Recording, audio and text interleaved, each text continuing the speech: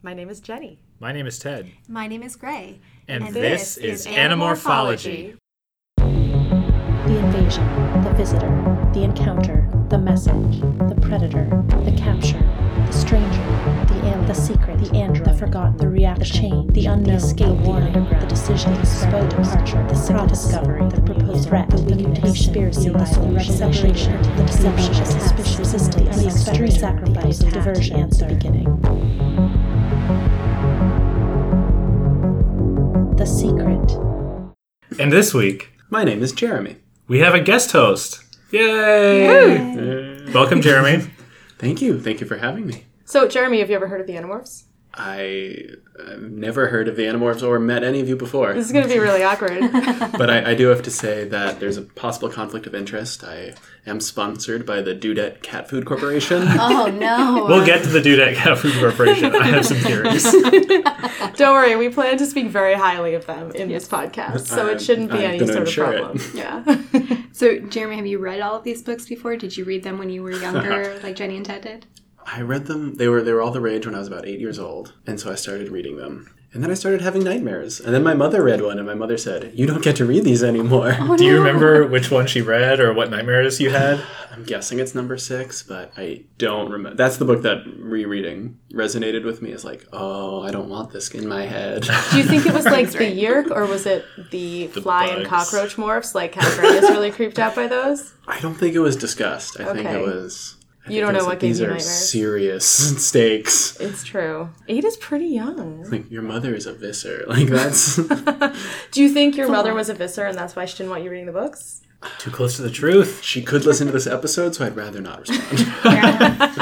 But it has been like a very liberating adult thing to go back and reread the books along with you all. Nice. Great. All I wanted out of this podcast was for one person to reread all of the books along You are making with every single Ted's dream episode. come true. So I'm very excited about I this. should say that I don't know if I count as a rereader because I remember nothing. Well, to No, just to read yes. along with the Oh, podcast, perfect. along with Gray. was Whether gonna or not say. you know what's coming. Obviously, It's been a Gray was going to pleasure. do it. She's obligated Yeah, I by have her to. role on the podcast. Well, we're glad you're here. And this week on Anamorphology, The Secret. Yeah. Jenny, you want to tell us what this one was about? Oh, boy. Okay. So the book starts, Cassie and Rachel are morphing into rats at the school. Terrible plan. Because Cassie wants to know why her science experiment rat isn't running through the maze. So that's kind of their opening thing. Then they all find out that there's a new logging operation happening in the forest. Cassie's very upset. They find out that the Yeerks are doing it because they think that the Animorphs are Andalite bandits and they're trying to destroy their territory and investigate and find them. And the Animorphs go and investigate. They kind of get caught and have to run away. It's definitely the Yeerks. They're like being shot at with Dracon beams. Then Cassie's dad takes her out to rescue the skunk, which was shot by one of the Dracon beams. Cassie feels really bad about that. And she is worried about the skunk's babies. The skunk apparently just recently had babies. And so she's like, oh no, these babies are going to die. This sort of starts a theme of like the cruelty of nature and how comfortable she is with that. They decide that the way to stop the Yeerks is to get this logging operation discredited. This is a national forest. They want to know how they're getting permission. So they decide to sneak into the logging compound to find out how they're getting this permission. But there's a force field around it. So they decide to turn into termites to sneak in. They know from their experience with ants that they have to turn into termites from the same colony. So they do, but the problem is that then their minds kind of get taken over by the thrall of the queen. And Cassie, in order to save them, has to kill the queen. This is incredibly traumatizing for her. She feels terrible about like destroying this entire termite civilization. She knows that maybe it's an overblown concern, but it's like really awful for her. She's having this whole crisis of faith about the war, about her relationship with nature. And in order to resolve this sort of for her, she decides that she needs to save this skunk mother. Save the babies that would otherwise die without their skunk mother. And the other Animorphs are like, yeah, this is super dumb, but we're going to help you. Meanwhile, they also figure out that there's this commission of 3 people who are going to decide if the Yeerks get to log in the forest. One has already said no. One has said yes, probably a controller. The third one hasn't voted yet. He's coming out soon to investigate. And they're like, well, they're going to make him a controller. So they're like, we're going to need to like grab him to prevent this. And so they attack while he is being brought in. Cassie gets captured in bird morph, ends up turning into the skunk again, and spraying Visser 3 and a bunch of Hork-Bajir and human controllers in order to get out. And the smell is so terrible that the Visser agrees to take down the force field and let Cassie and this poor human go in exchange for quote-unquote secret andalite technology to neutralize the smell, which as actually just tomato juice, but they tell him it's grape juice, and the book ends with Visser 3 soaking in grape juice, turning a lovely purple color, but still smelling like skunk. That was at least 3 minutes. I'm sorry, it's really hard to stick to 60 seconds. All good. The skunk thing at the end with the grape juice is possibly the funniest thing that has happened in this entire series, including anything that Axe has ever done. This was funnier. I laughed so much. really, it was really good. hilarious. So overall, Gray, what was your take on this book? I liked it. I thought it was fine. I have a list of rules for morphing that I need them to start obeying. Please go on. Listen, not to be the mom in the group, as I They need one. typically am. But if you kids are going to keep this up, we need to set some ground rules. 1, never morph for the first time alone. And when I say never morph for the first time alone, I mean one of you stays a human and the other one tries the morph for the first time. I'm looking at you, Cassie and Rachel. Seriously. What were you thinking? 2, no colony animals. I don't care how helpful it seems like that would be. No colony animals. Yeah. Not allowed. Always go with a buddy. Don't do this on your own. That includes acquiring things. Don't do that. Always go with a buddy. Find a friend. There are 6 of you. Don't fall asleep in morph and almost get stuck. Don't fall asleep in morph. Another good one. But Well, I mean, that can be the buddy thing. buddy thing. Someone to wake you up. someone will prevent you from falling asleep. These are just some of the rules that I feel you should really have and actually obey. Don't morph anywhere where there isn't a locking door, like say in a classroom where people could just come in while you're mid-morph. Or lock your bedroom door, for example, Jake, when you morph into He a probably cockroach doesn't have for a the first lock time. on his bedroom door, but he shouldn't be morphing there then. Exactly. They make up a rule. They say at the beginning, you know the rule, no morphing except when necessary. That has never been said before. It's not a bad rule, but it's never been said before. It's sort of been implied, like there's been some shaming people who morph when it It's isn't like, necessary. Rachel, you were morphing all day, but then sometimes they're like, why don't you just morph a bird to cool off? So they've been inconsistent. They're very Yeah, inconsistent. I would like to mom these kids. Yeah, the thing where Cassie's going to turn to a rat and she's like, well, you have to do it too. And Rachel's like, why do I have to do it too? And I'm like, yeah, why does she have to do it too? That's a terrible idea. If Rachel's still a human, she can provide some cover. She can make sure nothing bad happens to Cassie, that Cassie doesn't get lost in the mind of the rat. It's a very dumb idea. It's unclear why Cassie decides to do it this way. It's because they're teens. They're so dumb. They're just teens. And they enable each other in this hilarious way where Rachel is so done with having to be there only 10 minutes after school. Yep. And Cassie, She wants to give that home perm Cassie to her just sister. doesn't, she just wants her friend to do it along with her. They're not really thinking enough steps ahead. I did It's love great. how Jake called them out on that. Just you and Rachel egg each other on. Cassie's like you, how you and Marco egg each other on. Yeah, they do. They're at least aware that it's a bad idea, and yet they still go through with it. That's the great thing about Rachel. She's always willing to help talk you into doing something you probably shouldn't do. You know you shouldn't do it. Don't do it. Where are the teachers? Well, it's after school. You can play with rats in science classrooms after school? Apparently. Huh, I guess that is kind of weird, isn't it? And you're 12? They're 13. I bet. That's right. I forgot about the rats allowed when you're 13 rule. It's true. That's one of Gray's rules, actually. It was on the Yes, list. that was Below, number always 6. have a buddy. By the way, the morphs in this, the descriptions of the morphs, not as bad as some of the previous ones have been, but the rat morph, Oh, yeah, Jeremy actually was saying that he wrote that one down because he knew you would love it. would you like to read it for us? The Please do. phrase I recorded was, my face bulged like a zit about to pop. That is exactly the one that I had. But I did think of you at that point, Gray. Yeah, that's a special one. Why? It's just so gross. Please stop. It's gratuitously gross. It is.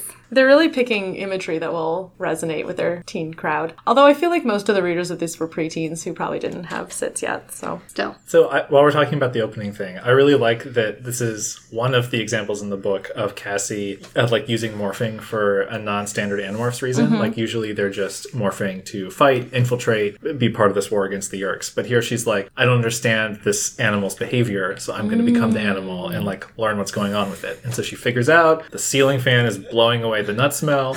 I'm not sure that makes a lot of sense.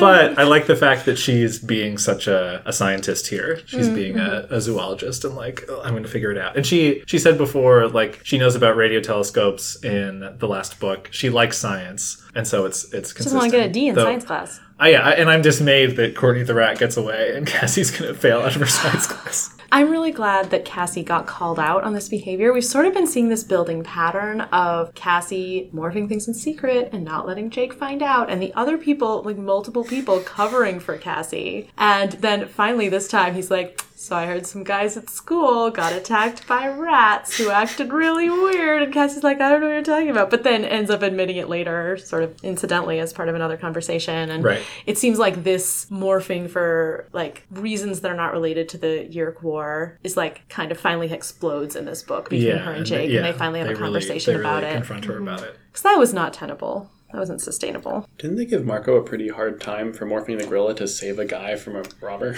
Yeah. Different stakes than, oh, my rat won't run the maze. They give Rachel a hard time for morphing into an elephant to escape someone trying to kidnap her. Yeah. Oh, So much better example. the stakes are different. Yes. Actually, Jeremy, what did you think of this book? As a whole. Big fan. Anamorphology. Long-time listener. First-time caller. And First time walking into this room and recording with us a lovely randomly, view. even though you've never met any of us before or heard of the animals. over a city. I can't tell you what the city is. Can't tell you what our last names are. But I didn't think I'd ever come on the podcast because I have nothing to offer other than knowing the three That of you. is such a lie. What do we have to offer? Come on, Jeremy. A lifetime obsession with the Animorphs, I think. Except for Gray. Gray And a offers a library new science perspective. degree. Much like you offer a new perspective. But I finished this book late at night because it's usually a great thing. Reading these books is a great thing to be like, oh, it'll be really fast. I can do it before I go to bed. I'm a graduate student and I have no time. So reading something that's actually bite-sized and fast is a joy. And I couldn't fall asleep because I was so frustrated with the end of this book. I had a lot of thoughts.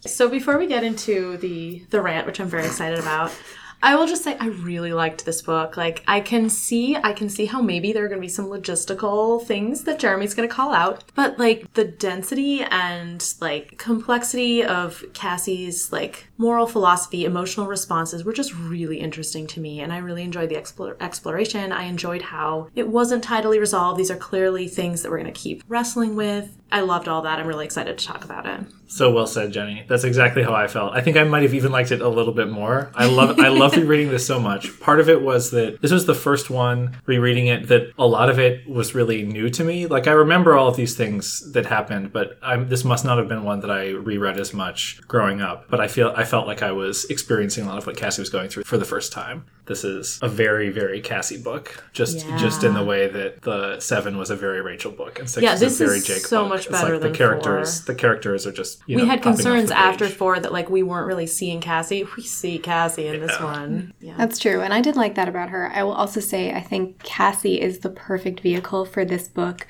which is so much about the team as a whole. Yeah, I there's think so many Cassie was interesting great. team dynamics. It's very in it. character driven. Yeah. This like there is some plot, but like there's not as much plot. Yeah, as there is it in most reminds of me them. a little bit of 3 in that way. Yeah, the stakes there is a big aren't plot. quite as big, and actually that's one of the interesting things about Cassie's role in the group is that like she's kind of like the most kind of like normal person. She's like the chick, she cares the most about animals and stuff. But a lot of the things that she's grappling with here are pretty relatable issues. Yeah, it's them grappling with like the war rather than them fighting the war, which they also do. It also reminds me a lot of 8 of Axe's book because it's similarly character driven rather than plot driven, and both of them are dealing with the emotional considerations of what they're doing rather than the logistical considerations or kind of fighting the actual war. They're just thinking about it more, and I thought that was pretty interesting, especially because they follow on each other. I think they're very similar in a lot of ways. So I think we can probably go on for a long time about a lot of things. Should we talk about the logistics? Yeah, I want to hear what Jeremy has to say. At what point did this go off the rails for you, Jeremy? It's really the final scene. It's really like the last 5% of the book. So I've now read it twice in the last few weeks, and the first time I got really worked up. I reread it kind of yesterday, and I am picking up on everything you're talking about. I do enjoy it. The skunk interlude is very long, but it's very nice. It's a beautiful lens of like how their relationships work out and how they pick each other up. It's when we get to the camp at the end that I'm just like, this doesn't make sense. So there's 3 things. First of all, how does a skunk defeat Visser 3 some large number of Hork-Bajir, humans with automatic weapons. There's Dracon beams. Skunks are really scary. Imagine the worst really smell you've smelly. ever smelled and multiply it times 1,000 and you won't even be close. But once the skunk has sprayed you, what can the skunk do? I don't think the skunk has to do anything at that point because you're just so overwhelmed with the Just stench. turn and run. They have a pretty much helpless Animorph sitting there, and they're like, well it but really they're- smells bad right now, so I can't pull a trigger. They're overwhelmed by the stench. They can't handle it. They can't aim. All right, so that's the first thing. What's the second thing? The second thing is just that general battle. I don't get it. So they say that there's 4 Hork-Bajir and I think 6 humans with automatic weapons. How do the Animorphs win that? Because we see the battle of the Kandrona when it's like even numbers and they barely escape with their lives. Plus Visser 3 is there, who is a one-man menagerie of horror. How is it like, no, we need to hide within the force field? Would you call him a one-menagerie?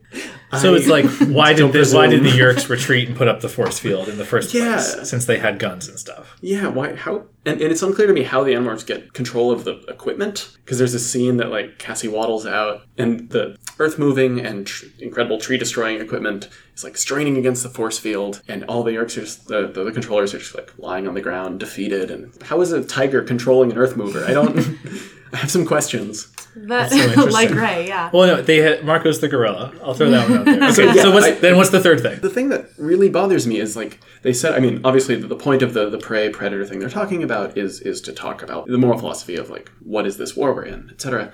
But it also serves as, like, Cassie's prey-predator thinking through the point of weakness moment, and she's like, Farand. He's the weakness for Visser 3. No, he's the weakness for the Animorphs. The Animorphs are only there because of him. The Yeerks are only there to kill the Animorphs. So if the Animorphs are there, they don't care about the logging operation. They're not trying to have a logging company. They're trying to kill the Animorphs. And all the Animorphs are there, and they've got their Visser there. Kill the Animorphs! You don't need to protect this guy. That's what gets me. That's a good point. If they have one of the so-called Andalite bandits there, do they even need Farand anymore? No.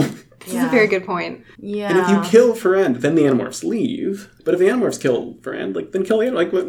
The Yeerks are famously bad at fighting this war in any They're kind so of reasonable bad. way. How is this their third in command? I mean, I think part of it is, as we've discussed previously, and I have been talked around to, although I'm still skeptical, the Yeerks do not have an understanding of human hierarchy or human tactics. They haven't needed it before. They're in this new world. Maybe they're just really shit at human tactics because they've never had to deal with it before. Fine. But this does seem like they haven't really thought through what their end goal is, because the end goal is capturing or killing the Animorphs. Yeah. I also feel like this thing where they need this commission of 3 people to vote, like, these are, like, ruthless killers. First of all, like you were saying, Gray, we've talked before about how they don't necessarily understand human society and hierarchy. Like, they do have controllers who understand it, but, like, you'd think the Visser would be like, whatever, we're destroying the forest. We don't care who approves us. Like, let them come arrest us. We'll infest them, too. And also, even if they're like, fine, we'll get the approval of this commission, and then Farand kind of says no, like, there has to be a way to infest this guy, like, without him coming out.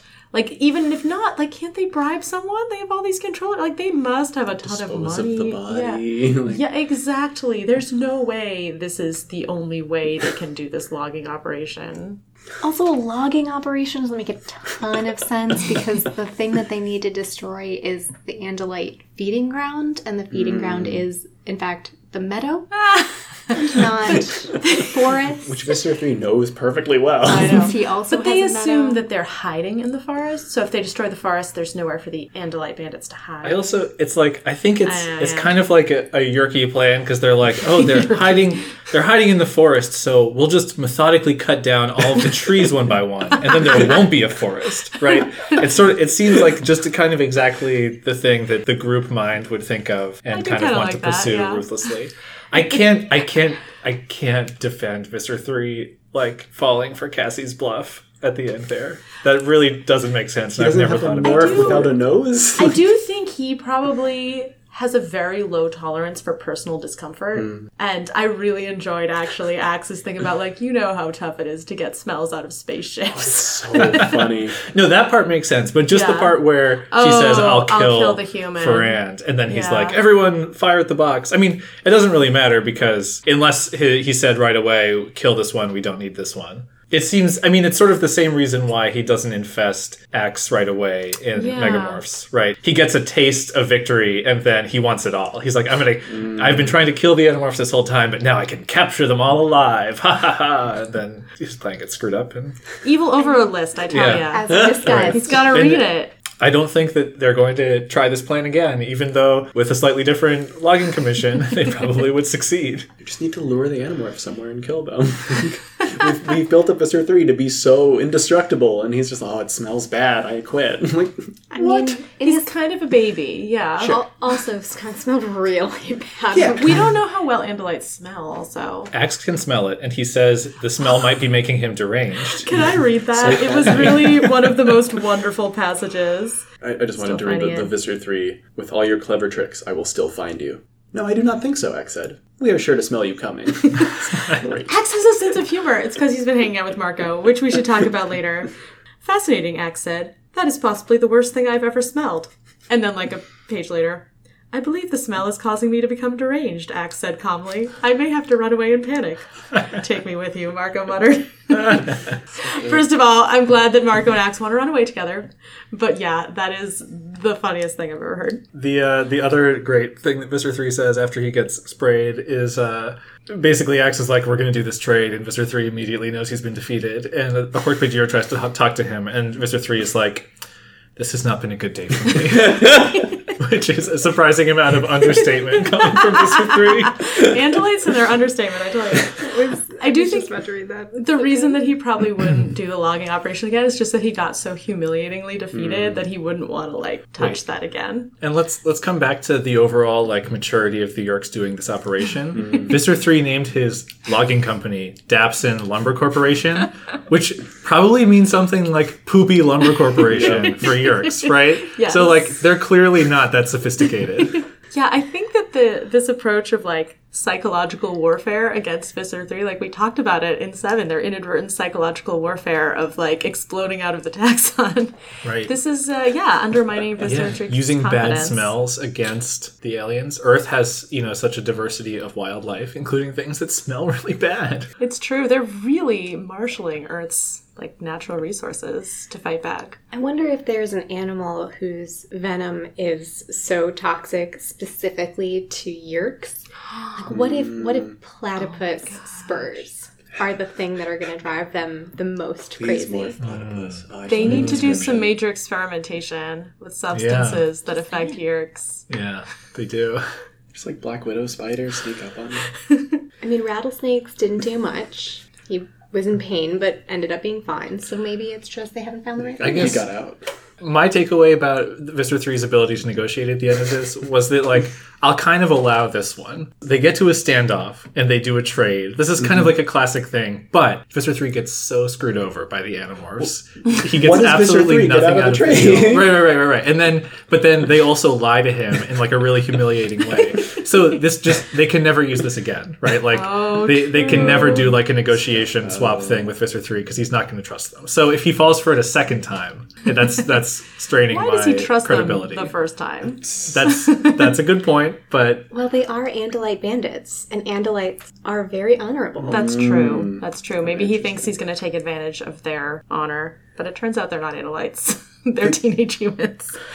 The grape juice brings up a question for me. Because there is that thing where he's like, I've had a bad day moment. Whoever the controller is starts to say something about his knowledge of skunks. Like, it's kind of an unexplored thing of what do the Yerks know? Because they have access to the memories of all the humans. None of the controllers could be like, guys, it's tomato juice. Like, I don't think that's uncommon knowledge. But I think all the controllers are very hesitant to speak up around Visser 3 And because he he is doesn't likely to kill them instantly. right. What he needs like a controller Cassie who's like an animal expert, right? Yeah, But the he would zoologists, never- like we were saying, they need Right. to infest the zoologists. Right. Or even just a human controller that he trusts to be like, it's tomato juice. I've He consulted doesn't- the memories of... doesn't trust anyone, really. So silly, though. So lonely. It's true. He's probably very lonely. I have no pity. Yeah, No, that's fair. Because you know who else is lonely? Tobias. No, Tobias has Rachel. And, And Axe, Axe. his Shorm. He does. He doesn't have a book anymore, though. Well, he does. He does have a book now because... Oh, I meant he doesn't get to narrate a book. Oh, he in doesn't, yes. his normal place in the sequence. No, he doesn't. I know. And I'm upset about it. So I think the relationships are really funny in this. Go on. There's Cassie and Jake. Jake and I are kind of, you know, we like each other. As in like. God, I'm not I'm not 13 anymore. Can I read the, "Hi, Cassie," he said. "He gave me one of his rare, slow smiles." Bless. "Hi, Tobias," really Rachel nice. said. "I thought maybe you'd stop by last night." Tobias sometimes hangs out with Rachel. He flies into her upstairs room and watches TV. Or reads. Things he can't do in the wild, human things. I love this. And I also love that Rachel's, like, willing to kind of say it in front of the group. I was really surprised because, like, by Cassie's that. not going to be like, "Oh, Jake, you know, like, it was so fun when we hung out at your house last week." Like, they're keeping it a big secret. I thought it was funny that when Jake splits them up to investigate the logging corporation the first time, like, he didn't split up him and Cassie and Marco and Rachel. I wasn't sure if that was because he was annoyed with Cassie for the rat thing, or maybe he trusts Cassie in the forest more than Marco and Rachel, and he wanted to make sure that the pair that didn't have him in it had her in it. No, it's interesting because it's a different division than we saw in the capture. Yeah. And in the capture, we pointed out that it was actually a very sensible division, that Jake was going to keep an eye on Axe, have Cassie with him to protect her probably, and that Rachel and Marco kind of play off of each other really well.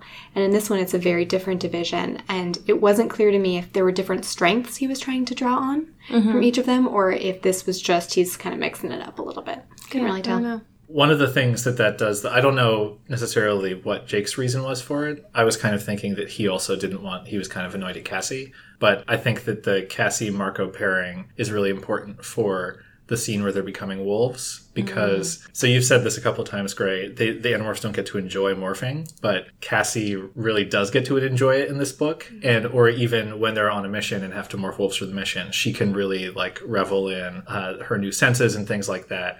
And so I thought it was really important that it's so true to her that she's the one who's experiencing all these things and, like, filling us in. But then you also get Marco. Marco's normally the cynic in the group. And he's also like, yeah, this is still pretty amazing, right? He's, like, along for the ride. So I like that they got paired up in that instance. I thought it was important that they have this kind of moment of, like, kind of nice conversation and friendship, since Marco is the one who's going to be maybe the most opposed to the stuff that's coming later in the book. I don't think Jake could have anticipated that, but... Right. What did you think of Angry Jake? I thought it was pretty justified. Speaking of their relationship, big red flags here. Yeah. Angry Jake can bite me. The whole scene, I was very frustrated with his reactions. What did you mean by that, Todd?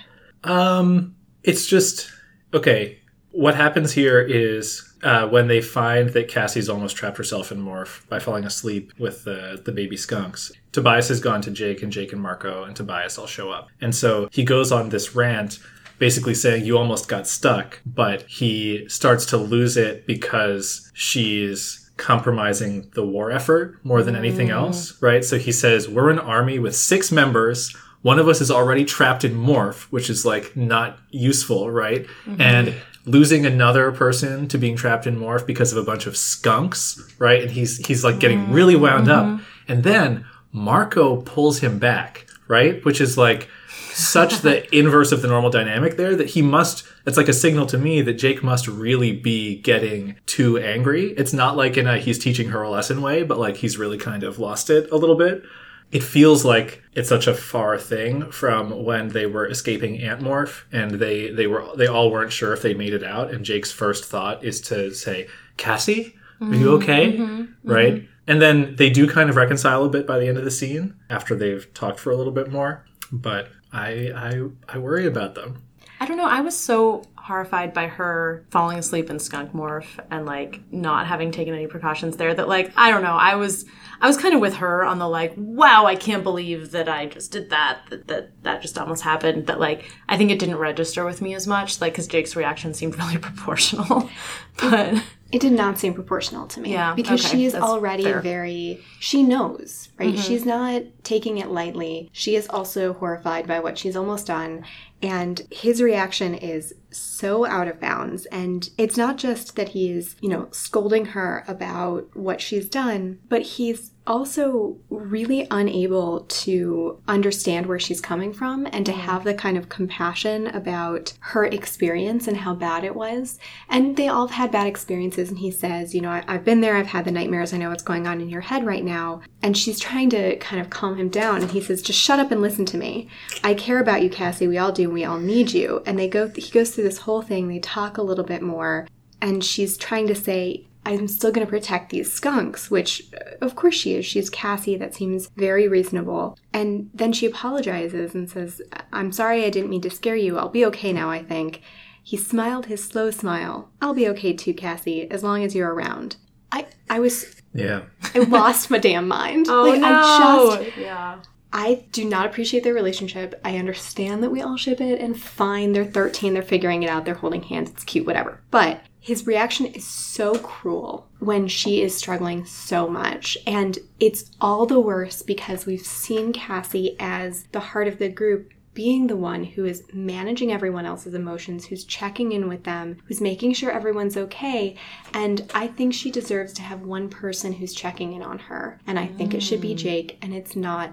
And that frustrates me. Yeah, he's kind of prioritizing his role as the leader over any sort of relationship that they have. Right. It kind of is, we need you as part of the group, not I need you to be okay. Even if it is, I need you to be okay, he shouldn't be yelling at her like this. But there's something else that I'm just picking up on now, which is what he says at the end is... So there's a whole different aspect to this conversation here that we should get into later, because it's like Cassie thinking through kind of like, maybe just humanity are losing to the Yeerks as predators, and, why do we care so much? And Jake's like, go tell Tom it's okay if he's a slave to the Yeerks because it's our turn, right? That's kind of like unfair. And then he immediately says he'll be okay as long as Cassie's around after that. And we've speculated a little bit about why the group hides Cassie's bad behavior from Jake. And there's almost something to this idea that he's like, he has so much ownership over what the group is doing when it comes to putting Tom at risk that, like, if Cassie's kind of special to Jake, maybe he's going to feel the same kind of protective, nature over her, right? If she's, like, the girl that he likes, then he gets to kind of, like, make the calls for her in an even more special way, right? So there's a little bit of this, like, oh, I'll be okay as long as you're around. Like I get to have my human girlfriend and she can't get caught in a skunk morph. Right? I don't know if it's that interpretation is quite justified. I can see how maybe it would be true, but like that seems a little extreme that he's like, I mean, he's making calls about Tom. Tom isn't there. Tom is a controller. It's not like, right. It's very different. But it's just, I think there's just something in the way that he doesn't acknowledge their relationship in this moment. Right. I think that take is probably too hard on Jake. Yeah. But. Well, there is, so he decides like, yes, okay, we'll save the skunks. I'll help you save the skunks. He's not super gracious about it, but like, it's unclear the extent to which he recognizes this is important to Cassie. Maybe I don't understand it, but I care about this person, so I'm going to do it because I care about her. And to what extent it's like, okay, this is a member of my 6-person army. She's kind of losing it. This is what she needs to be okay. All right, this makes sense tactically. Right. We don't really get to see which one it is, but it might be the latter a little bit. Yeah, and I think Tobias definitely gets it. He gets it right away, right? Marco and Rachel, I don't think get it, but they do come around, right? There's kind of this thing where like they're complaining about it up front, or like Rachel is willing to stick up for Cassie, even though she clearly also thinks it's stupid. But then towards they all end up liking the skunks, right? And so Marco makes a joke about it. Rachel makes a joke about it. Marco names I'm not the sure, skunks. right? I'm not sure we see something like that from Jake towards the end that shows that he's grown attached to the skunks, right? And the thing is that we also see that from Tobias. Yeah. And Tobias gets it the most, I think. Not only does Tobias gets it the most, he gets it immediately. She comes, she's looking for the skunks. He not only helps her find them, he recognizes how hurt she is that he ate one of them and accepts that. He accepts her anger. He doesn't reflect it back at her. He lets her have her anger moment, and then he kind of and then he moves on and he helps her and he does his thing, and I love him. The first thing he says is, I'll help you. Yes. I think it is maybe helpful to Cassie that Tobias doesn't reflect that anger back to her. I think Tobias is maybe being a little bit quieter about that than he needs to be. Like, I think maybe it's not healthy for Tobias. Like, she's being pretty crappy to him. Like, okay, so he kills animals to eat. Like, we don't actually even see evidence of her being, like, a vegetarian. Maybe she is, but, like, that's never mentioned. Like, humans eat animals. It's not that different what Tobias does. He even points that out. But she is, like, shaming him for doing this thing that is completely natural. He's stuck in bird morph. Of course he's going to kill animals. Like, he has it worse than any of them. It's terrible that she's making him feel bad about this. And it's nice that he's understanding. But I wonder how much he's, like, feeling guilt about doing this thing that's completely natural and therefore not letting himself defend himself in a way that would maybe be better. I think you're totally, absolutely right that Cassie's being unfair here. Yeah. And I think that's, like, what she's struggling with. And I think it's really interesting you brought up the vegetarianism thing, because when Axe is, like, talking about, like, oh, it's so interesting, but you eat some animals, right? Mm-hmm. You eat, like, you know, pigs and cows and dogs. And Cassie's like, we don't eat dogs, right? So she's got this really kind of defensive, like, immature reaction. Part of what she's struggling with here is how much she loves animals and nature and how she's kind of becoming disillusioned about what the world is really like. And so she's definitely behind Tobias because he's had to face these things so much more quickly than she has. And we've talked before about how the Animorphs can't relate to Tobias. Like, they maybe understand a little bit, but they can't relate to it. And so I feel like this is, you know, he shouldn't have to be so accommodating of her, for sure. But hopefully she's getting some of that perspective. It seems like she's learning a little bit. So do we want to talk about some of this stuff about nature? Because I want to say one thing about the argument scene. Oh, go for it. Which is that it read to me as very realistic. And I think it really points out how little time they have to process anything and how little time they have to discuss anything. Mm-hmm. So it's true that Jake is being unfair to Cassie, but I don't think he really knows enough to be fair. Like, I think we as the reader know so much more about what she's going through, whereas he's not even there with the termites, right? He's off distracting the Urks. That's a really good point. And so he doesn't experience being a termite. He hears secondhand what happened from people who are exhausted and going to sleep. She wakes up. She goes off with Tobias. Tobias shows up to Jake's going like, Cassie's like asleep as a skunk. I guess there are these kits. Like, he doesn't even have the backstory. He just knows that she's upset and angry. Right. Yeah. And Jake shows up and he's like, you could have been a skunk forever. Right. And that's pretty terrifying. Yeah. And so I'd imagine that emotion and feeling a connection to her would then manifest as anger once it's like, oh, you're okay, but Yeah, and there's also something to the, if he's really worried about her specifically, maybe it's hard for him to show that in the moment, and so he goes to this other thing,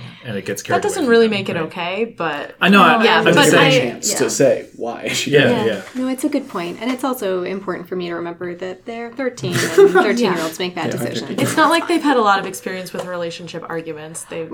No, it's a fair point. But it's terrifying that they never get to check in. Yeah, they don't have that time to process. It's a really good point. They don't have cell phones. That's really the problem. Yeah. Cell phones have really solved a lot of human issues. It's a good thing we don't have any emotional problems Cassie's anymore. like, oh, and then I heard this strange noise. Oh, my phone was ringing inside the skunk. And it's, like... 1 hour, 55 minutes. Right, 27 missed notifications from Jake. My Dudette brand flip phone. Good job, Dudette representative. I think this might be an okay time to talk about some of the other team dynamic things. Oh, okay. One thing, just jumping off of where we were, Tobias meets up with Cassie because of a really interesting team dynamic thing. Because he's the one who's kind of come and check in on Cassie personally after the termite thing. And he sort of opens it by being like, oh yeah, Axe said he was weirded out, but he's really there because Marco was like, Cassie's gone nuts, right? And I think Cassie thinks about it as like, oh, well, Marco was complaining about me to Tobias, and Tobias came to check on me. But I could actually also see Marco being concerned and saying, hey, Tobias, you should go find Cassie and talk to her. That doesn't feel like a Marco move. That feels actually more like a Jake move. Jake wasn't there, so he doesn't know how crazy Cassie went. I don't know. I feel like Marco isn't the let's look out for all the group members guy. I don't know. But he is very attuned to their emotions.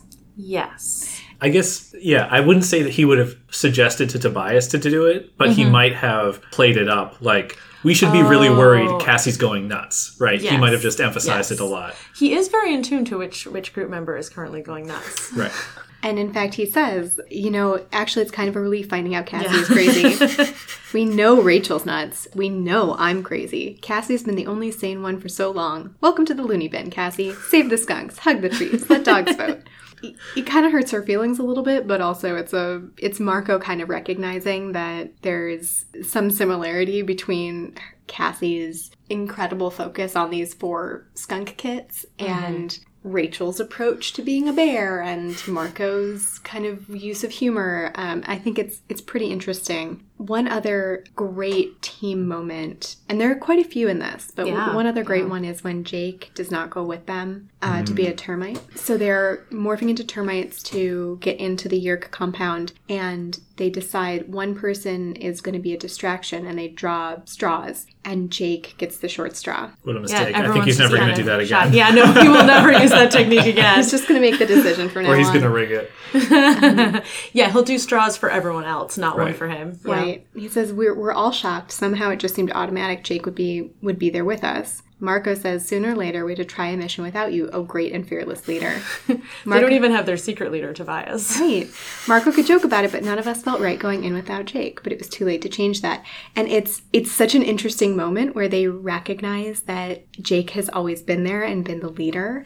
And there's some really interesting places where where Cassie talks about Jake's leadership ability and how he performs as a leader, where he makes the difficult decision. He gets everyone on board and builds consensus, but then in the moment, he's the one who makes the decision.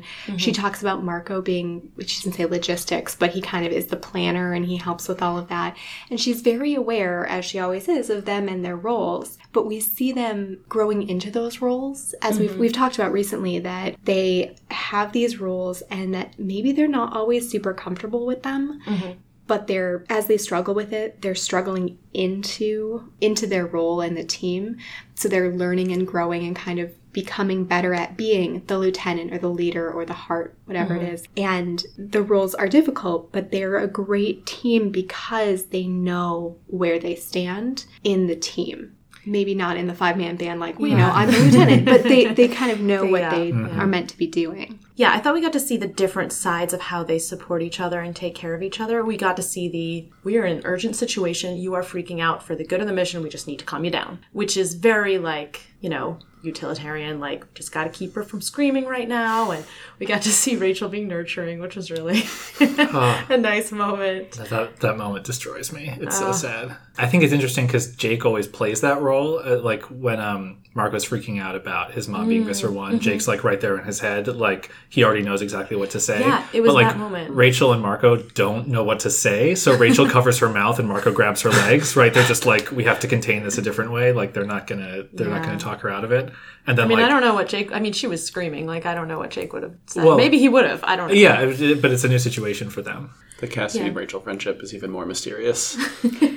So we saw sort of the in-the-moment, expedient, gotta keep her from screaming and getting herself and all of us killed. But then we also get to see the, more relaxed, we see that these skunks are important to you and maybe they're not as important to us, but we are gonna be there for you because we are a team and this is important to you. And we're gonna save these skunks. They're our skunks now. And that was just really nice. They're all spread so thin in this book, which we should talk about. But yeah, that was amazing that they were willing to take that time to do that.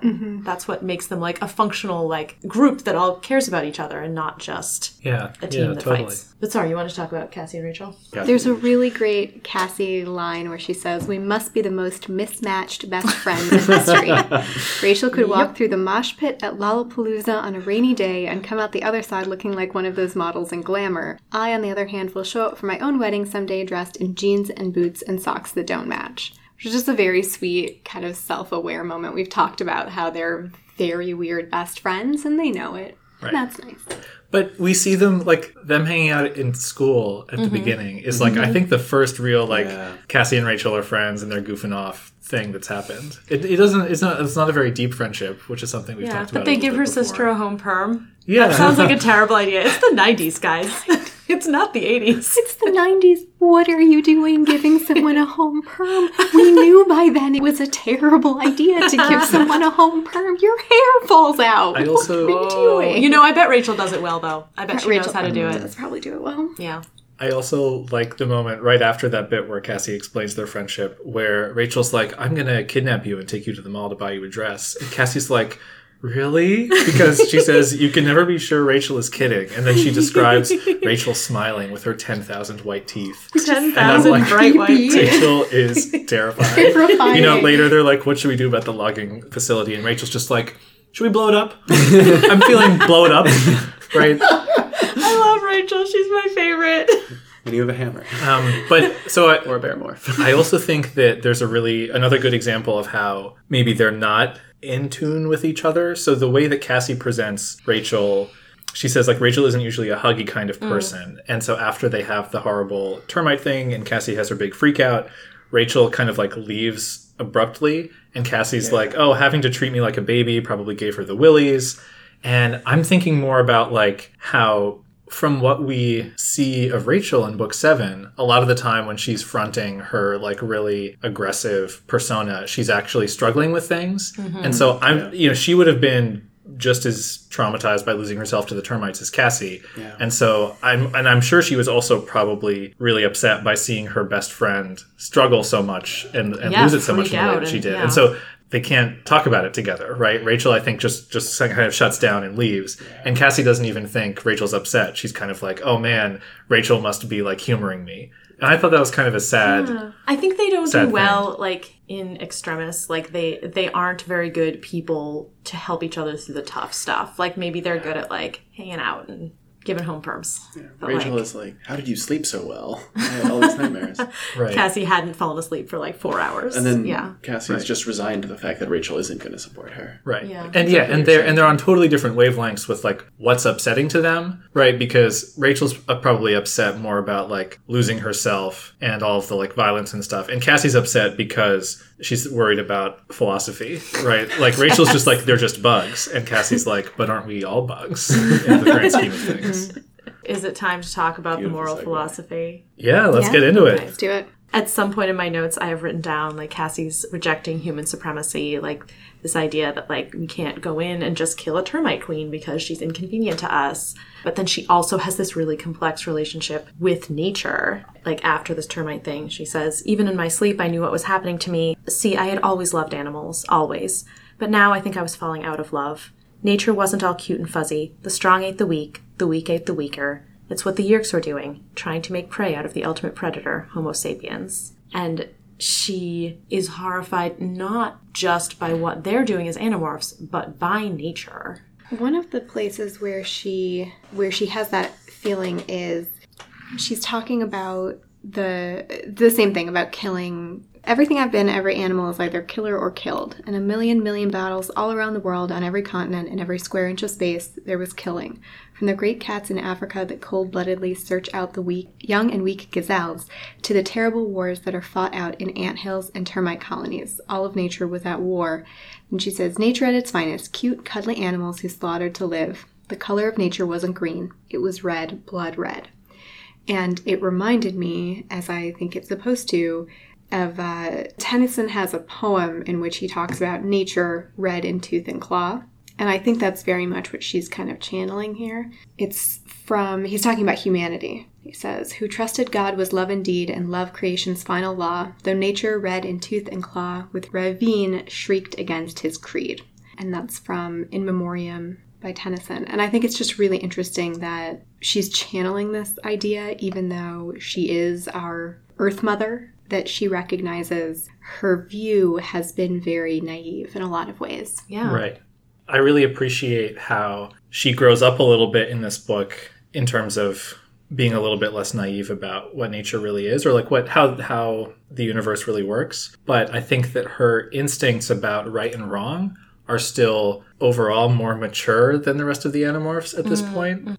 Like, I think that her instinct that she owes something to the skunks because, not just because there's random skunks in the middle of the woods, but because it was their battle that is going to cause them to be in this helpless situation, that they really owe something in this situation, and that if they can, they should help. I think that's a really... Caused the mother's wound. Right, Yeah. exactly. Right. So I think that even though it's not, necessary and doesn't like matter in the big scheme of things in terms of this war that they're fighting, I think that she's onto something there. And I think that all the stuff that she's struggling with in terms of whether it's so bad if humans get wiped out by the Yeerks, because isn't that all in the grand scheme of things?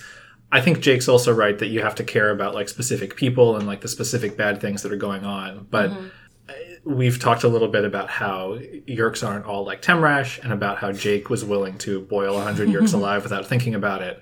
I think that she's starting to think more about those kind of like larger issues with the war. And so I'm happy that we get all of the nuance.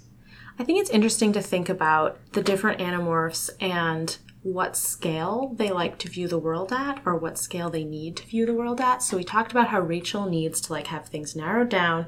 She needs to see what's in front of her, like see her task and do it. And she doesn't want to think about the implications. She wants to have some like big statement about a moral truth, just accept it and move on to like what she needs to do. And Marco is very much the big picture guy. He's also not very interested in the moral implications in the same way, but he's good at looking at the whole situation, figuring out he's a very end justifies the means kind of guy.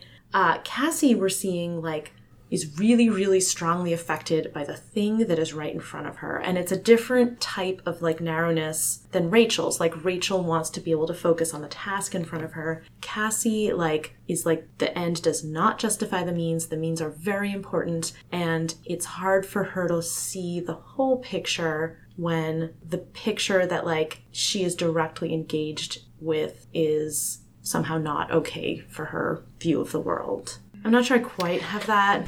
I think I see her slightly differently. Yeah. I think she has a sense of the world as an ecosystem, and her quandary to some extent is figuring out where she fits in that ecosystem. Because it's not just about the skunk kits, it's who counts as predator and who counts as prey. And if humans are predators, what does that make us in terms of, you know, are we the predators for everyone, but then we're the prey for the Yeerks? Where do we fit into this? And she's kind of got this, she's trying to make all of the world fit into her own worldview. She says to Tobias at one point, I see how nature is, but where does right and wrong fit in? Something like that. And I think that's really interesting. And especially as at the end, she has this conversation with Jake, but she very much gets to the conclusion on her own because Jake is unhelpful. And she says, am I part of nature, so I should just live by the laws of nature, kill to eat, kill or be killed? Or am I something different because I'm a human? And he says, well, I guess you're both. That's not much help, I said. It's not fair. Yeah. That just means humans are kind of in between, still partly wild animals doing whatever it takes to survive, and partly, I don't know what, maybe something more than the other animals. Jake replies, and this is actually helpful, only one animal has the intelligence and the power to help save all the other species. And I think that's right. I also think that Cassie is looking at what's right in front of her, those skunk kits, and how she can protect them, but she's thinking about what they mean to her and her place in the wider ecosystem. Yes, I think maybe that's the piece that I was like struggling to figure out. It's that she does need this sort of view of everything, and she needs her action to fit into everything. Like, it's very like Kantian, like, so act so that like your action can be a rule for the whole world. Like, she needs to be a functioning part of this like larger system. So whereas some of the other Animorphs might be able to say like, okay, maybe what we're doing is not like perfect, but it's this exceptional circumstance. We need to fight the Yeerks. That justifies a lot of things. She's not willing to let that justify as much. She needs her actions to fit into this larger scheme. I know I'm positioning myself as the person who's against Book 9, but isn't there a real tension here with Cassie's commitment moment in Book 4? Which is not just the Yeerks are going to take over and enslave humanity, but they're going to destroy nature too, and leave only 100 species. Isn't that totally outside the realm of these things she's grappling with? Well, not really. I mean, because I guess it's, if she were more of an end justifies the means person, she could be more like, it's okay if I do whatever to nature, because the Yeerks would destroy the whole thing. So I am justified in destroying little parts of it to save the whole. But she's not the kind of person who can say, we can destroy part of it to save the whole. She's the kind of person who'd say, if I'm willing to destroy part of it, how is that even different than destroying the whole? That makes sense to me. Sort of. I mean, it's not entirely logical, because of course there is a difference between destroying part and destroying the whole. Yeah. But she's not able, like, she recognizes that it's not logical, but she still has to deal with it on that level. It's just the part where she would reach the extent of saying, well, humans are just prey for Yeerks. But everyone's prey for Yeerks. That's true. Yeah, she doesn't really reference that in this book, how the entire ecosystem will be prey to the Yeerks. And we're seeing that in this book when they're destroying the whole forest, and she's very angry about it. I'm waiting for the Lorax to pop out of one of those stumps. Well, I think, yeah, that's an interesting point because it would almost be too much nuance for one book to contain, right? Like, for them to keep throwing it around. Because there's a lot of space for, she gets into it with Tobias a couple of times and Jake and, like, with Rachel a little bit. There's a lot of space for it. And a lot of my favorite Animorphs takeaway, which is like, it's too complicated to think about now. Let's come back to it later. And then they really this line, only one animal can help to save all the other animals. Only humans can do that. Of course, we have to save ourselves first. I sighed. It's still too complicated. That's like the note it ends on. Right. And that's which I loved. I love that. Yeah. But I think it's interesting. So we talked about how Tobias is so quick to sort of flip his view around. And I think it's interesting. They talk about, like, what does it mean to be a human versus an animal, and how the way Tobias has learned to cope is he's kind of like, well, I have to kind of live as a hawk most of the time, but I can still, part of me is still human, right? So in this situation, he thinks, well, the skunk mom's gone, I'm going to eat. I guess he doesn't necessarily know that they're responsible. No, he has. Right, but he's like, oh, I'm going to take advantage of the situation as like a hawk would. But he immediately gets on board with kind of like Cassie's plan. So even though she's mad at him, right, I don't necessarily think that she would come away from this book thinking... Right, she eventually, when she's in the Bird of Prey morph, is like, now I get it. I get why Tobias has to be the way that he is. Yeah, I think Tobias is really good at living with nuance in a way that, like, Rachel is not. And he is able to say, okay, in this case, I'm going to act as a human. It doesn't really mesh with the way I'm acting as a hawk, but he's able to kind of, like, survive with both of those parts of him active. Yeah, and another nice moment for Cassie is when she takes the kits on a walk and realizes that she has to teach them how to hunt, or like that's what her role actually is supposed to be for these animals. So not thinking about them just as prey, but also as predators. That's true, yeah. So I wanted to mention that we bring back the question of what the Yeerks are doing is also natural. How does this fit in with our understanding of nature? Cassie has this exchange with Tobias. Look, Cassie, you're human. Homo sapiens. Your job is to keep yourself and your species alive. That's all nature wants from you. That's the whole point of evolution, to survive. He sounded angry. That's the law of nature, the number one law, and humans are part of nature. Then so are the Yeerks, and we're no better than them. She's definitely onto something, because at the end she comes around, well, like, humans kind of have a choice, right? You're aware of other species and able to save them or not. So obviously that standard also applies to the Yeerks. So they don't get there in this book, right? But the Yeerks they would fall into the same category as humans or Andalites, and not as skunks. Yeah. I also wanted to mention that I feel like what we see in this book with Cassie putting sort of emotion before logic, it reminded me of what we saw from Jake in book 8, where he was talking to his teacher, Mr. Pardue, who was dying, the Yeerk in his head was dying, and Jake identified so strongly with that and was responding to his past trauma with having the Yeerk in his head die, that he was really stupid and, like, outed himself as an Animorph, someone who knows about this. And so I thought it was nice that we had seen that from him. He doesn't reference that. Doesn't seem like he's processed it in the same way. But, like, that is a thing that we see them doing. And they're human. They have to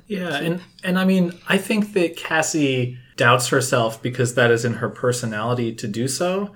I think she's right. I think they do the right thing with the skunks. And I think they wouldn't come around to it in the way that they all do if they didn't, kind of at the end, agree that she was right, I think. Yeah. She didn't do it for this reason, but I think giving them a win with such low stakes is probably really healthy for all of them, right? Like, they're really doing something that's it's constructive important. Instead of destructive. Yeah, it's constructive, and it's something that they didn't have to do, and that almost makes it more important for them to do because that says who the Animorphs are in a way that struggling to survive and do anything to stop the Yeerks doesn't, right? I mean, I think from one angle, she's right to do what she does with the skunks. I think there are a lot of things they could do that are right.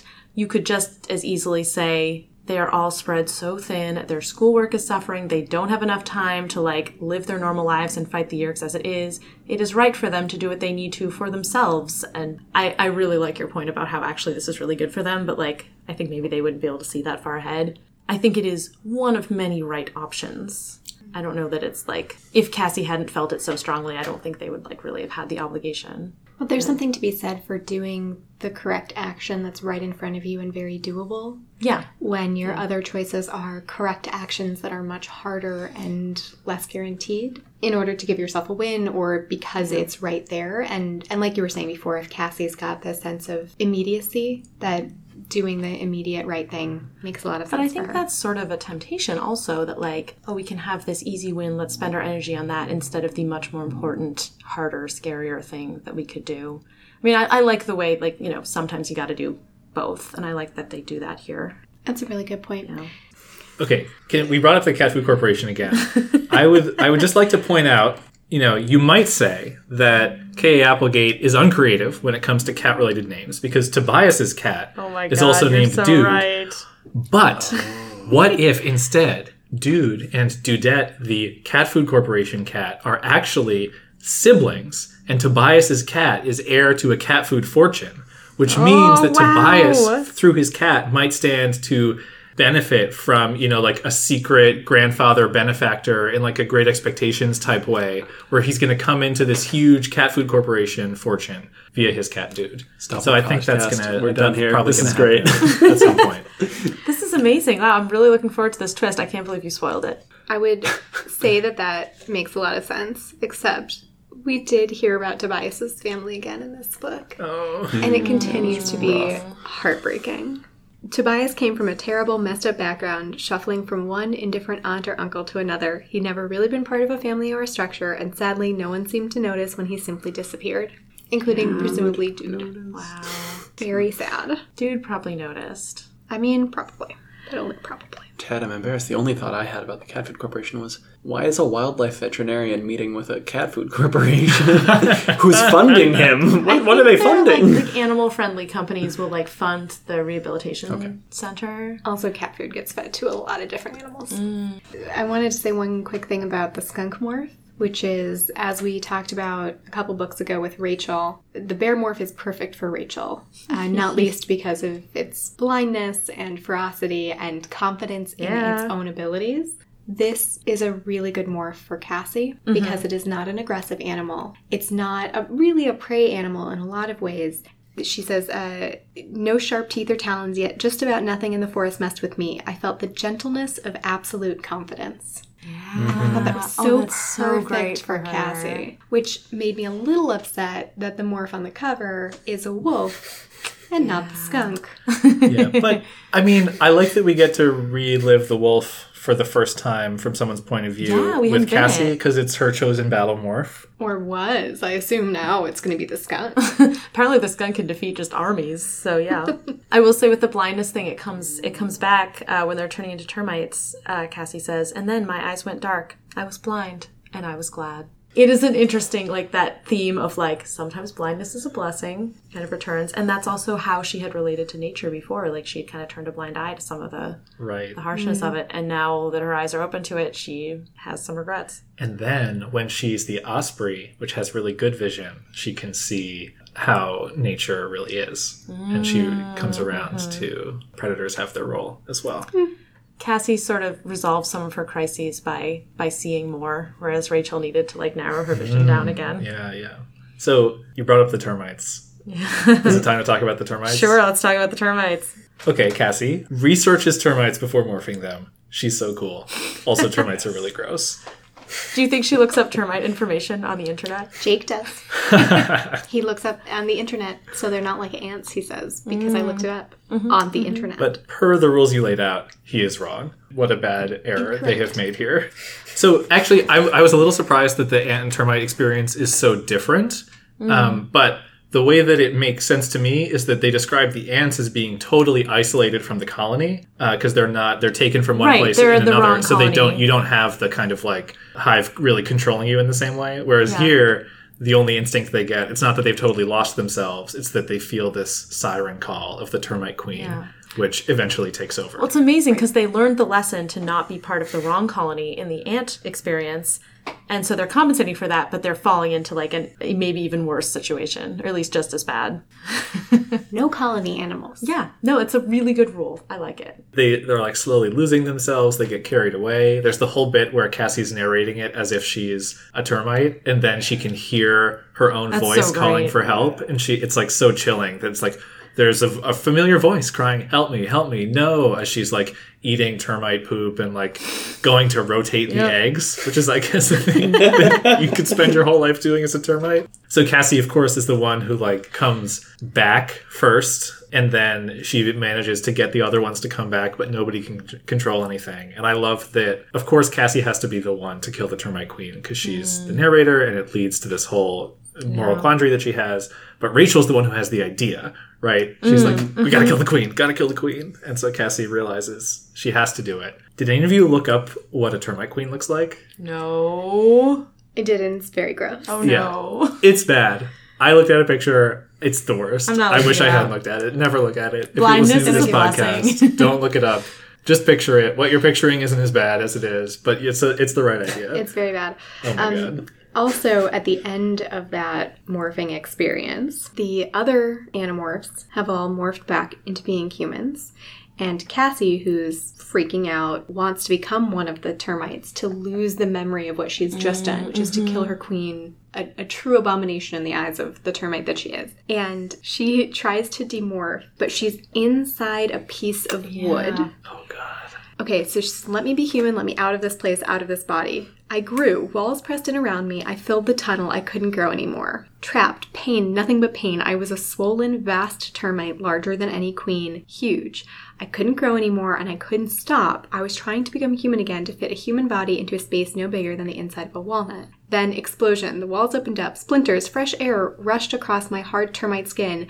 My head was free of the wood and growing, but my body was still trapped, squeezing with terrible pain. What did that look like? Yeah, can you imagine Cassie's head growing out of a piece of wood that's like part termite but has human eyes? This is like the worst. Wow, I've the never worst pictured thing. this before. It's so bad. How dare you, Greg? Right. I'm sorry, And then- but it's so bad. Yeah, Axe cuts her out with his tail blade, and then And then she becomes a human, and, and then it's she starts better. freaking out and screaming, and they have to like Yeah. tackle her to the floor. What happens when you demorph inside of something? It's not bad. good. It's bad. It hurts. I do think it's interesting that here and earlier, Cassie seems to have become a little bit braver since book 4. So I thought it was really interesting to see that. So when she realizes she's close to the queen, she resolves to do it, even though she obviously doesn't want to. She comes up with a way to trick the termite mind into thinking the queen is an ant, right, which is a clever thing. But even earlier, when she and Marco are teamed up to investigate things, Marco gets trapped under a net, and instead of running away, fearing for her own safety, like she did in Megamorphs 1, she goes back and is like, I'm going to get you out of here, even though we're not necessarily going to get out of this. She also refuses to take the out that Jake gives her of like, someone needs to create a distraction. Right. Yeah, she doesn't want to do that again. So I thought that was really interesting. I guess it's probably the experience in Megamorphs 1, where she's like, I'm happy to be excluded and go to the mall. Then she lets Marco get captured. And so now she's trying to make sure that doesn't happen again. A couple quick things about them getting trapped under the nets while on Wolfmorph. How did the Yeerks know? A, the Animorphs would be there. Oh, B, are you kidding? They were obviously going to show up. where they would be in the woods. Oh, there they are would- nets everywhere.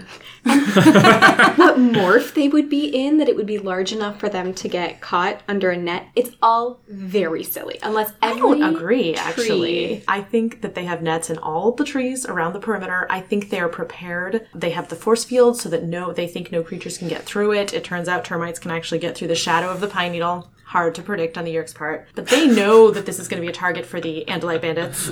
And they're like, okay, we're going to have like Dracon beam cannons aimed. Like, we're going to have all of these guards. we're going to have these nets. Like, Right, we they are cut down the just trees, they get covering- spotlights. Yep, we are covering our bases. We know this is going to be a target. Fair enough. I guess I'm so used to the Yerks not having good decision making that Yeah. I expect them to be like, and then we chose this one tree and we threw a net over it and we were like, yeah, let's see what happens. But you're right. It's No, I think that probably- they're finally like, crap, animals are a big problem. Like, they're finally trying to address it by invading the forest. It is interesting that they like have a force field technology, but it's really easily defeatable, right? Like it's kind of cool that it kind of like falls from the sky, but like a pine needle breaks it so they can sneak in. And but like Stop a tree cutting machine. on the other hand, why weren't they just like moles or earthworms or something that wasn't a termite? Ooh, can't wait for If the you could just worm morph. anything that can dig, right? Like Yeah. would be better than That's a true. termite. So Yerks and Animorphs both making bad calls still. That's fine. no options. Evenly matched. But Axe was at least thrown by the lack of sophistication of the net technology.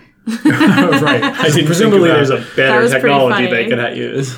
Yeah, he's like, I spotted the Dracon beam cannons. I just, like, I wouldn't think of nets. They're too primitive for me. I wanted to talk about Cassie's family for a minute. I just love getting to know her family more. We saw a little bit of them in the last book when Axe goes to their house. But Yeah, we've seen a lot of them now. Her dad is really entertaining. yeah, and like both of their and right, and so her dad doesn't like skunks, and he's like, Cassie, you're gonna have to deal with this That was a certain great creature. conversation. But her mom is funny too, because when he's like talking about the whole thing, he's like, oh, you know, it was so bad and I had to like sleep outside, but the animals thought it was bad, so I slept in the tent. And then her mom's like, then we had to burn the tent.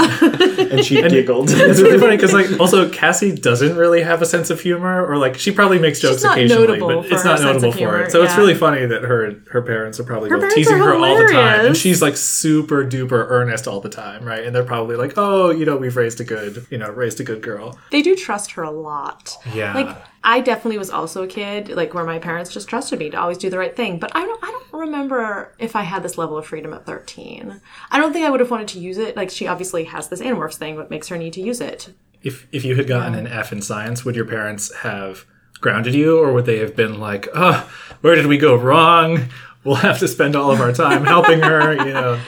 No, I think they would have been really concerned. Like, they would have wanted to know what was wrong. It would have, like, signaled something really serious, which it is something really serious. We haven't really talked that much about how, like, it's starting to catch up with them. And it matters to her a lot that she's going to get an F in science A D. at the beginning She's going to of the get book. a D. I thought she was going to get a D. She was facing a D. She couldn't get a D. Okay. She wanted to get a So C, she's gonna I get a guess. D, 'cause- Maybe she'll figure out the science project. Maybe she'll do Courtney it the on rat skunks. escaped. It's over. Maybe there are other rats. If you're the teacher and you're like, hey, kids, you can do this special rat project and like write a paper or whatever, and they lose the rat, you're not going to, unless the school is like very well funded. That's I not don't gonna know. It be- seems like she was still worrying about her science project later, so maybe there's still a Got thrown future in for there. it. That's true. Yeah. I also liked.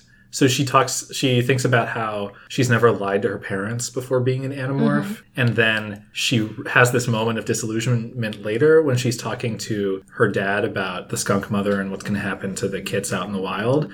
And he lies to her, being like, oh, I'm sure it'll be fine. And she realizes in that moment that he probably lies to her all the time about all sorts of things. And it's like this like really classic teenager growing up and kind of seeing the world for the first time. And it's like a small moment, but it sets her up for like all of her big thoughts about what nature is really like later on. I had a few other really random things. Marco's line, I knew the middle school years would be tough, but this is a little much. Yes. So Such funny. good perspective. Yeah. Speaking of funny things, first of all, I love that Cassie describes Axe as a strikingly handsome boy. Yeah. And I also just wanted to read this exchange. Were the nachos good? I asked him. They tasted of grease and salt. Plus, there was another flavor that reminds me of some delicious engine oil I tried once. Engine oil? Jake asked. Axe. I mean, Philip. You know how I mentioned you can't eat cigarette butts or dryer lint? Add engine oil to the list. Axe nodded. Yes. There are many rules for eating. But also he gained some control. He didn't eat the paper plate. When she's listing the things that she's worrying about, including the science project, she also lists Axe drinking oil. Right. I also want to hear the dryer lint story. Like, Right? Oh, man. Yes. was that like something they found out later that Jake had been eating dryer lint when he was captured by the Yerk, and then Jake had to explain it later to his therapist? Yes, that definitely happened.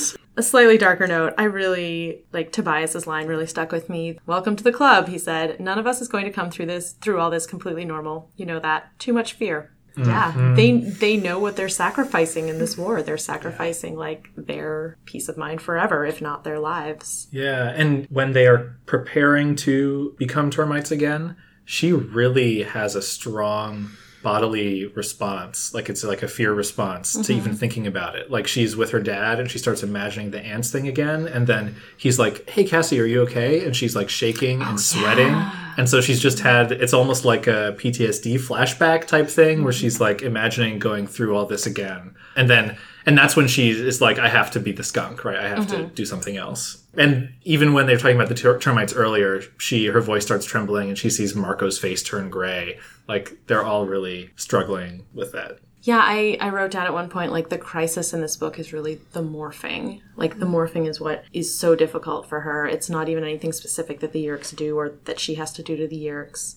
But it's also nice that, we kind of get both sides of it. At some point, it says of Marco, he was high on the thrill of a good morph. It's very nuanced. Should we talk about the 90s moments? Yes. Sure. Cassie's dad's new truck has a CD player. That's really cutting edge. Which, by the way, do we know why he got a new truck? It's because Marco left it in a ditch. With Megamorph I love that callback. Marco was driving, and Marco cannot drive. Who said Cassie isn't funny? Ted said it. It was very unfair. The home perm. Jake is also traditionally not funny, and he makes a couple of successful jokes in this book. Mostly making fun of Marco, who is an easy target. Have you guys talked about the phrase hook up, which I do not think has aged well? It shows up in a lot of these books. We always hook up in the barn. Yeah. Well, it's a good spot for it. Have they changed that in the re-release? This one has not been re-released. No more re-releases. It's over. They only made it to 8. I did also think that if these books were happening now, the kids would really benefit from athleisure being That's so true. True. Yes, Rachel's the only one who can pull together a good morphing outfit. This is not a 90s reference, but they managed to use the phrase haul ass, but they just leave off the ass. So they say, let's haul. I saw Courtney haul in the other direction, and I was like, that's not what that phrase is. I am almost certain that they had haul ass in there until the very last moment, and then they're like, you can't say this. And they're like, they probably wrote haul butt, and then they're like, that just sounds too dumb. Just take out the butt. It's fine. Yeah. There were a lot of... Say haul butt constantly. There's a lot of stores in this one. Yeah, there was a list of mall stores, and they all still existed. The Limited, and Banana Republic, and The Gap, and the various department stores. I was like, yeah, it's still valid. And Ralph Lauren. Oh, yeah. And Express, the new Express line. Good job picking stores that had sticking power. Good job. A couple more things that I just absolutely love about Cassie. One is when she's describing all the animals that exist there. She's going through, there are some birds and there's a raccoon or whatever. And then she says, a really cool porcupine. Yeah. Which isn't mentioned again, but I just love that it's so cool that she has to tell us about it. That's delightful. And then when she first finds out that they're logging in the national forest, she's like, that's not okay. How do they get permission to do that? Right. Yeah. And it's great that she is rewarded by the plot later for having thought of that so quickly, but also just she's the only one who cares about old growth trees being torn down, and they should all care about that. That's a huge bummer. I liked when Jake was like, see, Marco, this is why Cassie is a nicer person than you. She could have said, they don't want that. Duh. Which is also a 90s reference.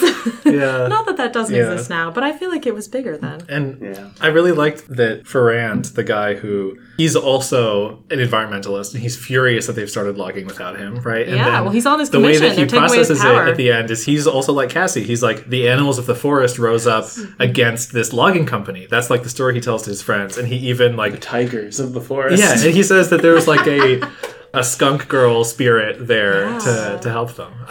That's basically what Cassie is, so it's perfect. And there was one other moral quandary thing that we didn't talk about yet, which is that when Ferrand pulls up, Cassie and Tobias are talking a little bit, and she points out, well, if he was any other kind of controller but a human controller, we wouldn't be having this conversation. Yes. We would just kill him. They're finally bringing this up. Right, and we talked about how Tobias has all these qualms about killing mice, and then he's super trigger happy to blast a Taxxon out of the sky at the end of the book and doesn't even think about it. So they kill a lot of Orc-Bajir. I felt like that was a big step forward for them, and they don't even when, like, Cassie has she has a really strong reaction of anger towards Tobias when he eats the skunk. And so I feel like they're going to have to process what they're doing to these other sentient aliens at some point. And it to might be ugly. humans. And Tobias attacks a human, and that guy's going to have to wear an eye patch for the rest of his life. and Axe cuts off another guy's hand. Yep.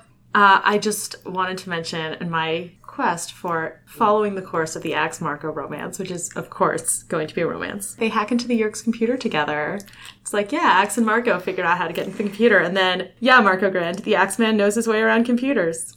They clearly, like, had a much better interaction at Marco's house than the one they had when Axe pretended to be his friend No. But he probably still has to go by that name for Marco's dad. No. And Axe comes to the rescue when Marco is trapped in the net. Oh, that's so Cassie's trying to help him get out, and Axe slices through the net so Marco can escape.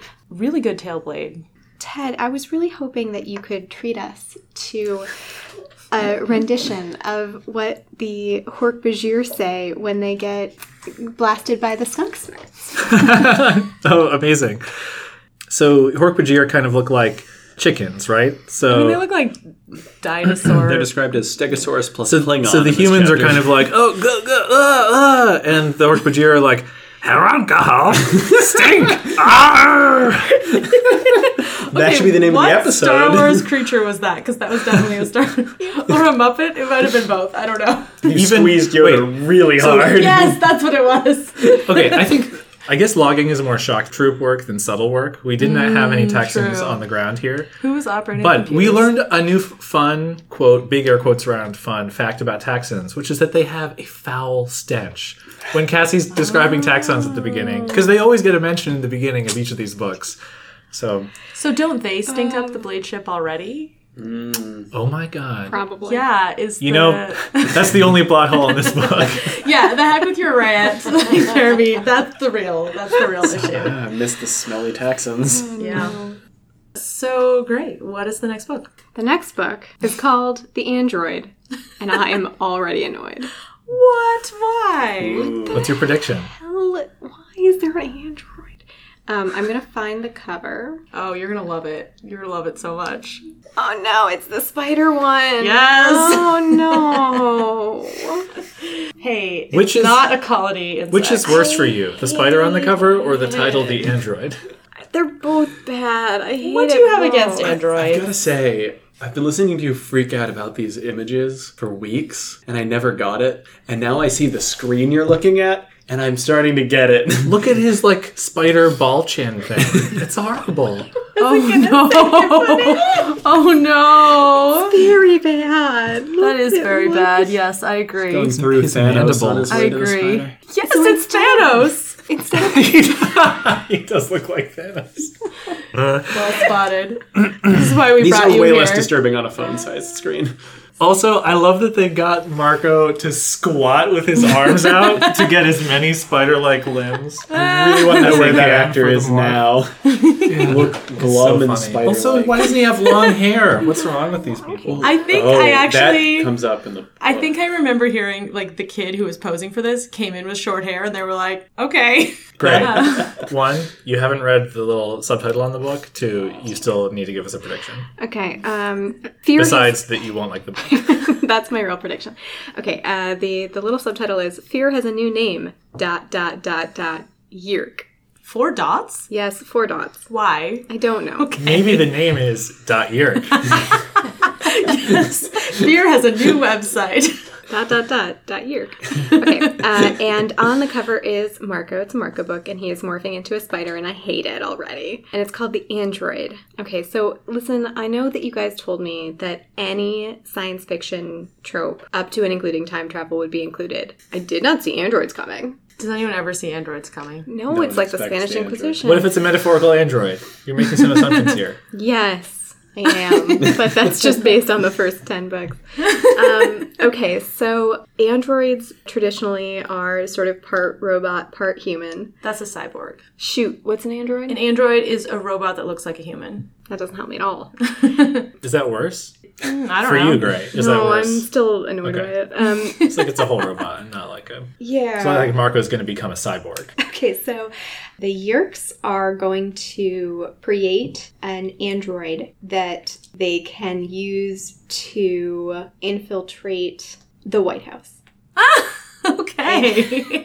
I got nothing on this one. Why is there an android? I don't know. Because they weren't able to create a controller in the White House. So maybe they stuffed the android full of Yeerks and they're just sending him in. An android It's a full Trojan of horse. Yeerks. Oh, that's so good. Wait, A Trojan human. oh, that'll never happen because that's really what does happen. I was going to suggest we name our 4-person band Metaphorical That's Android, it. but Trojan Android is I better. feel like so great. I feel like I do a really good job of having a poker face when you're predicting things that are at all plausible. But as soon as you have a crazy idea that never happens, I get really excited about it, and then I know that I'm ruining it because then you know it's not going to happen. I know, but I love it every time. You just so have to keep get doing really it. excited about every crazy idea she has, even if it does happen. Right. Oh You have a man. lot of crazy ideas. I'm still mad about that the Megamorphs didn't happen. Hasn't happened yet. Hasn't happened yet.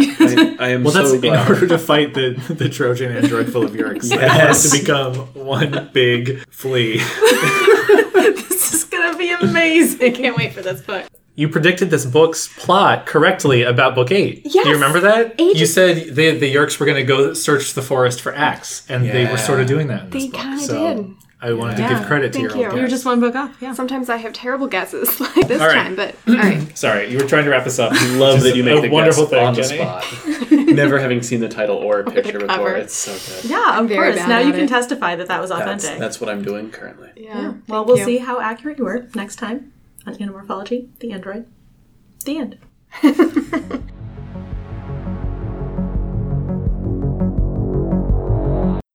If you want to find us, we are at animorphology.com and at animorphology on Twitter. Subscribe on Apple iTunes, Spotify, Stitcher, or wherever you're listening to this podcast. And don't forget to rate us, review us, and recommend us to your friends. And if you want to read along, you can find a link to the books on our website. So this is what's happening. It's the intro's like dum dum dum dum dum dum dum dum dum, and then Jenny, can you say the title of this book really slowly? The Secret. Perfect. And this week, My name is Jeremy. do you want to say it in your normal voice? No. I'm going to do the whole podcast like this.